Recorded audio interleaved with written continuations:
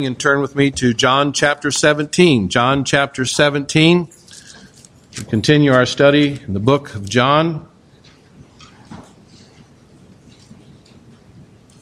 I think I'll do this morning's message first.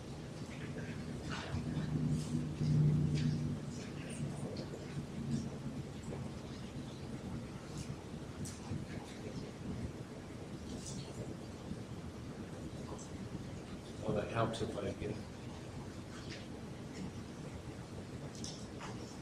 Where's my IT guy when I need him? Due to technical difficulties. No, it's all right. It's for some reason it's not where it's supposed to be. So I'm sorry. You ever lose something? Last a couple of weeks ago we talked about losing keys, but this morning I lost a PowerPoint. That means you're going to have to listen real hard, okay? But it's not going to be that hard because there's really only 2 points this morning, okay? We're going to get the other 5 this afternoon. But we're going to look at what is a disciple, and more specifically, what is a Christian disciple. The meaning of Christian from the Bible has the meaning of a Christ follower. A disciple is one who is a learner or a pupil. And so a Christian disciple is a follower of Christ who is learning to be more like Christ, learning to fulfill what Christ's will is for that person. And the Lord had chosen His disciples and was instructing them concerning His plan for the world when He was going to be physically gone. And we've been looking at this high priestly prayer of our Lord, how the very framework of the Christian faith can be found. We noticed already how Jesus described eternal life as knowing the only true God in Jesus Christ who was sent from the Father. It's a living relationship. It's an intimate communion with the Godhead. This relationship does not come because of anything good in us. It has its foundation in the saving work of Jesus Christ. His righteousness, His death, His resurrection, His exaltation. And we can add nothing to His saving work. We are the beneficiaries of all that Christ has done, so that we who are at enmity with God enter into fellowship with the Father, the Son, and the Holy Spirit. Now, I think we need to be clear about what a Christian disciple is. I would like to take our text here, John chapter 17, verses 6 through 9, and we're going to look and see what the key words are and kind of hang a thought on each one of these key words as well as an explanation. And I would ask that you honestly search your heart during this time, asking the Holy Spirit to even confirm the reality of Jesus Christ and His saving work as it applies to you. And I would exhort us as believers to see precisely what is involved in being a Christian disciple. So you might apply yourself by the strength of the Holy Spirit to live the Christian life in fullness. Now, just 2 of these characteristics this morning, and then we'll look at the others this afternoon, the Lord willing. The first one is manifestation. Now, I know that's a good word that you should have had up there on the because it's kind of long, but you know how to spell manifest. Just put manifestation there, okay?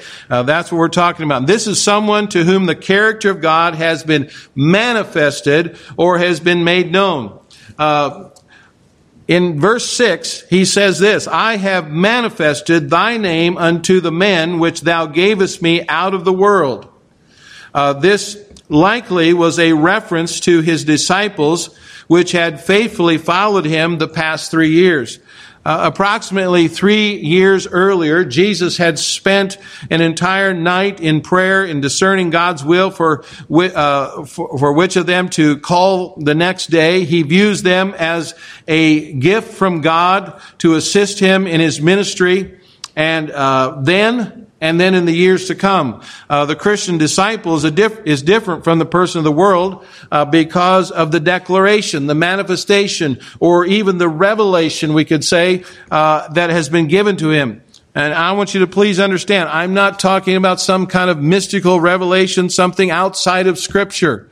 There are plenty who have stumbled at this error, that they're receiving something extra. No, God gave everything we need to know right here in this book.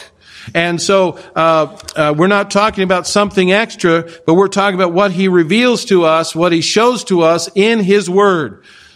And so the word manifested implies that He made clear. He made clear the character of God to His followers.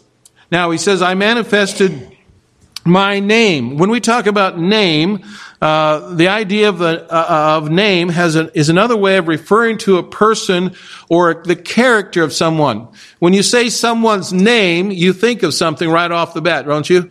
I mean, you think of, there's names that you have bad thoughts about, and there's names you have good thoughts about. When you think, when I give you a Bible name, if I say Jezebel, well, you know exactly what you're thinking right there if you know anything about Jezebel, that wicked queen in the Old Testament. When I say David, the first thing we studied David in our Sunday school for the last several months. David, you might think of the man after God's own heart. So when they say your name, what do people think? What's the first thing that comes to their mind? Well, that's a way of referring to the person or the character. So when Jesus revealed the name of God to His disciples, He was revealing the person or the character of God to them. When you begin to read through the Bible, you'll recognize that it's a continuing revelation of God. When we understand what we understand of God in the New Testament through Christ has its beginning in the Old Testament. We find God revealing Himself in multiple situations, and typically we find some name used for God which describes an aspect of His character. We find God revealing Himself in Genesis 1:1 as Elohim. That's the word for God there, which refers to Him as an exceeding great, the one full of power and might, the one who alone is supreme deity. He reveals Himself as El Shaddai as the Almighty God in Genesis 17 and verse 1, a title that refers to abundance and fullness and richness of God's grace and goodness toward His people. We find the title Adonai is used many times referring to God as the owner, the master, the Lord of our lives. You recall that time in Exodus 3 when God revealed Himself to Moses at the burning bush, and when asked what God's name was, God said, I am that I am. Now we normally call this name Jehovah according to the Hebrew letters used in it. But the name refers to God's self-existence. He is the one who has no beginning, no end. He is the God who is. And in this truth, we find that God does not change, that He is always faithful to His character, to His being, as well as to His promises. Now, there are a series of names in the Old Testament that have Jehovah as their root. And you add an extra term to them. The Lord adds an extra term to kind of describe some more of the character, some more of the action of God toward His people. To Abraham, He was revealed as Jehovah Jireh, the Lord who provides, as He provided the ram to be sacrificed in place of Isaac. To the children of Israel in the wilderness wanderings, He revealed Himself as Jehovah Rapha, who heals. Exodus 15. When Israel was victorious over the Amalekites by the hand of the Lord, they call Him Jehovah Nesai. The Lord is my victory banner, because the Lord had conquered for them. To Gideon, He revealed Himself as Jehovah Shalom, the Lord who is our peace. In Shepherd's Psalm, in Psalm 23, we see God revealed as Jehovah Roha, the Lord who is my shepherd. To Jeremiah, God revealed Himself as Jehovah Sitkanu, the Lord our righteousness. In Ezekiel, God revealed Himself as Jehovah Shammah, the Lord who is there or ever present. And so all of these names refer to some aspect of God's person, God's faithfulness, God's character. And when our Lord stated that He manifested Thy name to His followers, He was referring to the character of God. Now we could While we have ongoing revelation of God in the Old Testament, we have a final and concluding revelation in Jesus Christ. The writer of Hebrews, in Hebrews chapter 1, clarifies this. He says there, God, who at sundry times and in divers manners spake in time past unto the fathers by the prophets, hath in these last days spoken unto us by his Son, whom he hath appointed heir of all things, by whom also he made the worlds, who being the brightness of his glory, the express image of his person, and upholding all things by the word of his power, when he had him by himself purged our sins, sat down on the right hand of the Majesty on high. You see, you look at Jesus Christ and you see the radiance of God's glory. You see the duplication of his character in bodily form. Paul said in Colossians 2:9, for in him dwelleth all the fullness of the Godhead bodily. Jesus told the disciples, he that hath seen me hath seen the Father. John chapter 10 and verse 30. He said, I and my Father are one. All the glory, the righteousness, the holiness, the purity, the justice, the goodness, the mercy, the love of the Father is found in Jesus Christ. Now that brings us to the whole point that we see made by the Lord in his words here. A Christian disciple is one to whom the character of God has been revealed. It's a striking matter when we have been walking along with the attitude or the mindset of the world toward God, when suddenly by the grace of God, God's character begins to dawn upon our understanding. Sometimes it's shocking. And we're aroused to see his holiness, his worth, his purity, his majesty, while at the same time we're suddenly brought into the realization of our own sinfulness, our own unworthiness, our impurity, our depravity. All this time we've had a head knowledge perhaps of God, and we could probably say, well, I know some of his attributes. We could probably describe some of his acts. But the truth really never grabs us until he's revealed himself to us. And when this happens, we're humbled by the very thought of God. We're brought low to cry out for his mercy because we have seen him with eyes of understanding. Now, just as an illustration of this, to show you the difference in someone whom the character of God has been revealed and someone else who acts really quite sincere and committed, but really never experienced Spirit-born revelation. Two examples in the New Testament. One is Zacchaeus. Remember Zacchaeus, the little tax collector? He heard that Jesus was coming to town, and so he was kind of a short-statured fellow, and he was unable to see over the crowds, and so he climbed up into the sycamore tree, and some of you are singing the song already in your minds, what you learned in Sunday school. And, of course, he climbed up there for a better view, and he wanted to see Jesus. Well, he was a tax collector, and he had a reputation of being a liar, a cheat, and a crook. Tax collectors were not well liked. Still probably aren't, but they typically made fortunes by extortion and overcharging, and Zacchaeus was no exception. Of course, we know the story of how Jesus stopped at that tree, and he looked up at Zacchaeus and called his name, telling him that he was going to come down for that day. He was going to come to his house. And the Bible tells us that Zacchaeus hurried down that tree and gladly went with Jesus to his house. And the next thing we know, he's testifying to the Lord with a heart that had been humbled and repentant. And he said that half of his goods he would give to the poor, and anyone who he had defrauded, he would restore fourfold. And the revelation of God brought him to repentance and a new life. Now, there's another fellow in the New Testament. On the other hand, we have the rich young ruler. He came running to Christ one day. He wanted to know what he could do to have eternal life. What is it I can do to inherit eternal life? He stood before Christ without humility. He was unashamedly stating that he had kept all the commandments. I've never broken one of the commandments. And when the Lord told him he lacked one thing, it was to go to sell his possessions, give to the poor, then to follow after Christ. The man said, I'm not interested in it. And he left. He was sincere and he was willing to make a commitment to some ideal and to do some great deed for God. but he never saw his standing before God.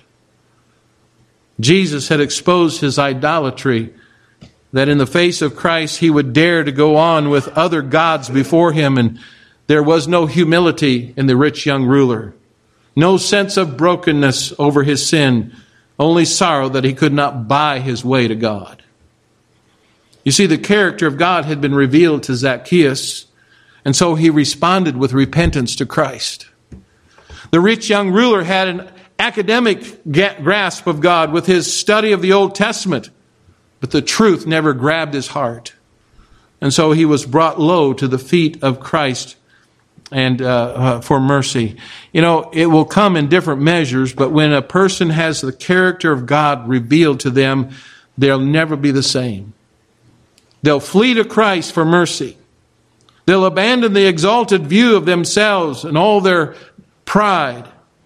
They'll see the whole Bible in a different light. They'll know that it's God's Word, and they'll increase in the knowledge of God.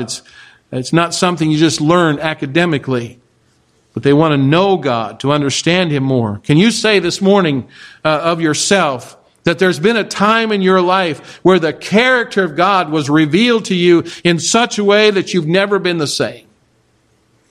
It's brought you about a new attitude toward God, a reverence and an awe. Has left you with a deep sense of gratitude that you've experienced the mercy of this great and mighty God.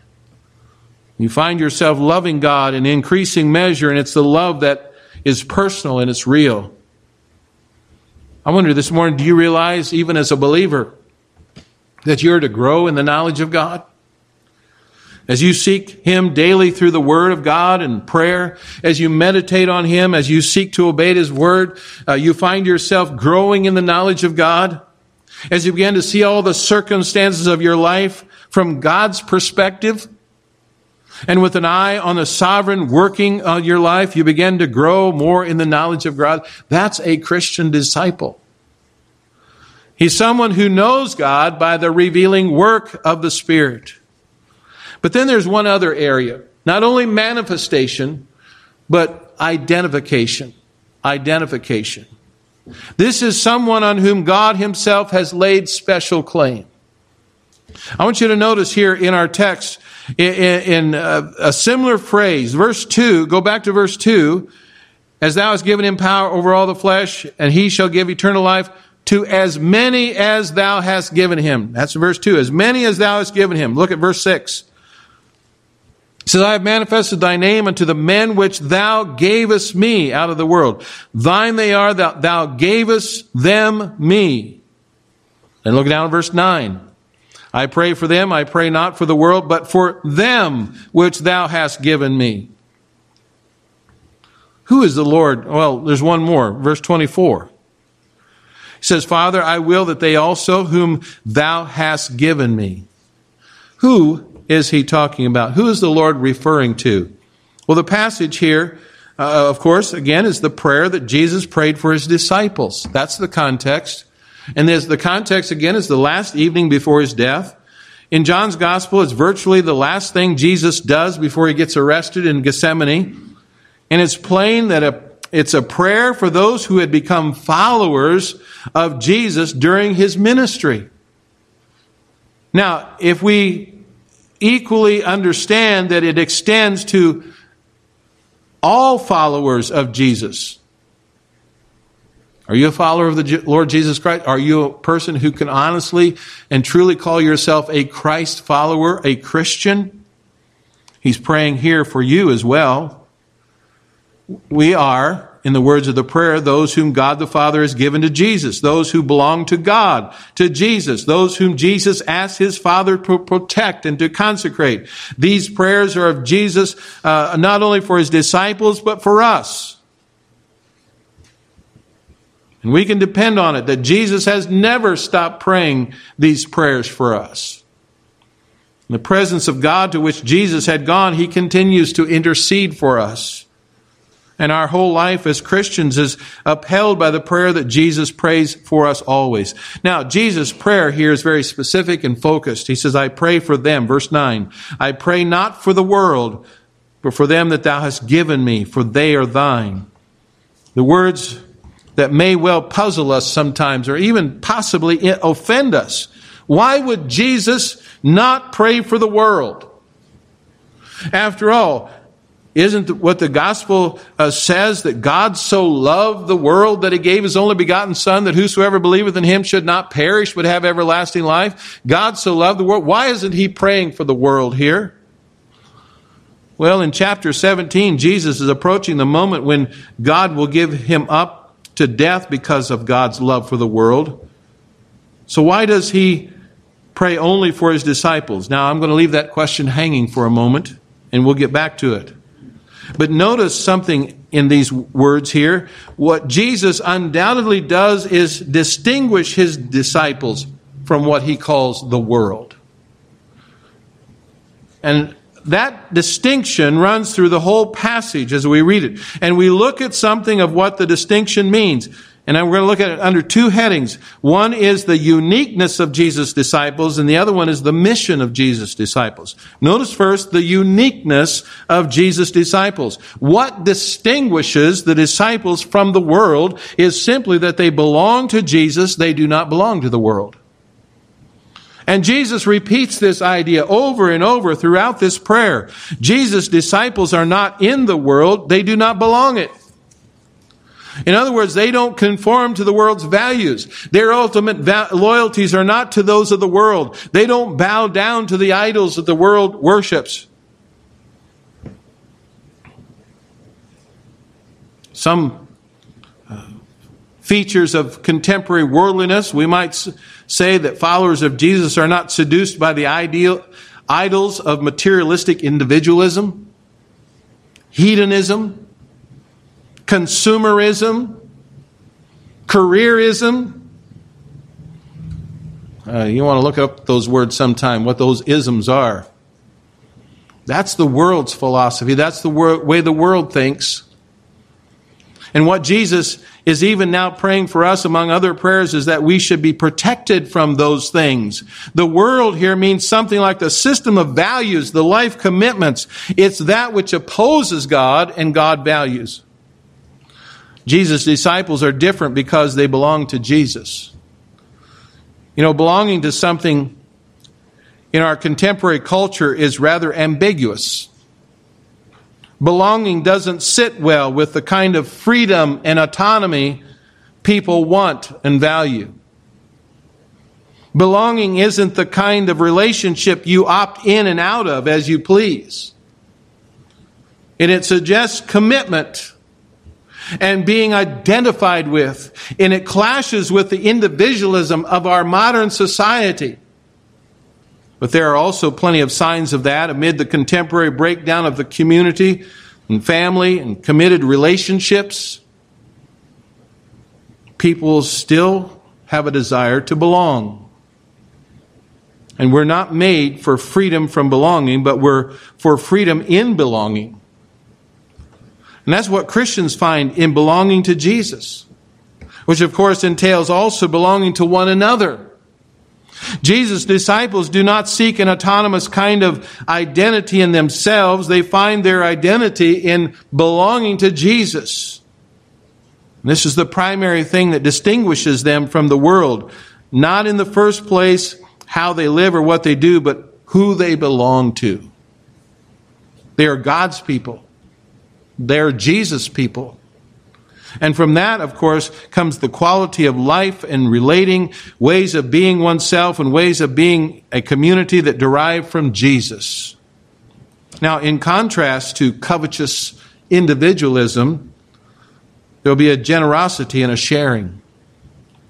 In place of trivialization of life that much of our culture demonstrates, there will be a passion and a commitment. In place of the culture of blame and recrimination and scapegoating, there will be compassion and forgiveness. In face of commercialization and degradation of sexuality, there will be chastity and married love. Instead of exploitation and destruction of the earth, there will be love and care for God's creation. Or so it should be. Is it really so? Aren't many of the evils that I've just listed even rampant within many churches?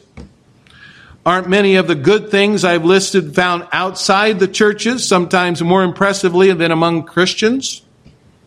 And that certainly shouldn't worry us. We should be glad for that. Let's keep hold of the fact that the primary point about being a follower of Jesus is not a negative one. The main point is not that we do not belong to the world, even though that's true, but the main point is that we belong to Jesus. My life is His. And that should keep us from the holier-than-thou need to see nothing but evil in the world in order to be able to see ourselves as different. Well, I'm not like so-and-so. I've never robbed a bank. I've never murdered anybody. You see, we put ourselves like, I didn't do that kind of stuff. But what are we doing? Where is our focus? Is it on the Lord Jesus? This belonging is what must keep us constantly making choices for God and against whatever evils tempt us and spoil the world in which we live. It's so easy for Christians to kind of teeter in one direction or the other. Either so concerned about protecting themselves against the world that they withdraw into anxious, sanctimonious, inward-looking fanaticism. Or else they're so concerned to be with those on the outside, they compromise their calling by assimilation into the world. And in terms of what our Lord has given in His parables, either the lamp is hidden under a bushel or the salt has lost its savor. Either so self-enclosed as to be no use to the people in the world, or so assimilated to the world we have nothing distinctive to contribute. And the way through that problem is to remember our uniqueness, our identity lies in belonging to Jesus. The way of Jesus followers is the way of Jesus Himself. The Jesus of the Gospels, who moved freely wherever His love was needed, compromising Himself in the eyes of the holier-than-thou, but disturbing and attracting precisely by being so positively different from the ordinary way of the world. I wonder this morning, are we really standing out as being different from the world? I don't mean something weird, something peculiar. Or do people just see us and they hear our name and say, oh, it's just another person, you know? Do we belong to Jesus, and is it evident by the lives that we live? So there's the uniqueness of Jesus' disciples. And secondly, there's the mission of Jesus' disciples. Now, I said Jesus in His prayer is concerned about the mission as well as uniqueness of His followers. In fact, I've already brought in mission without using the word. In the prayer, Jesus says, as the Father sent Him into the world, so Jesus has sent His disciples into the world. That's missions. Again, the distinction between Jesus' disciples in the world is clear. And again, it's a distinctiveness not in withdrawal, but the service of others. The way that Jesus Himself modeled for us to belong to Jesus is to take part in His mission from God to the world, to live out the divine love for the world that moved God to give up His Son. Now, perhaps we can see why Jesus in His prayer does not pray for the world, but for the disciples. It's because He has, at this point, entrusted the disciples with His own mission to the world. He's not forgetting the world. He's not writing it off. His concern for others takes the form of praying for His disciples to be faithful in making known and passing on His love to others. It's a measure of extraordinary responsibility lays on those who belong to Him. Not just as individuals, but even as a community. And that community, what's that look like? What's the group or the community look like? It looks like a New Testament Bible-believing church.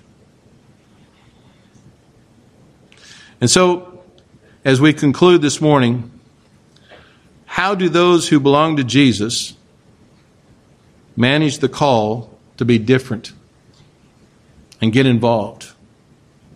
Well, there's two ways of being different.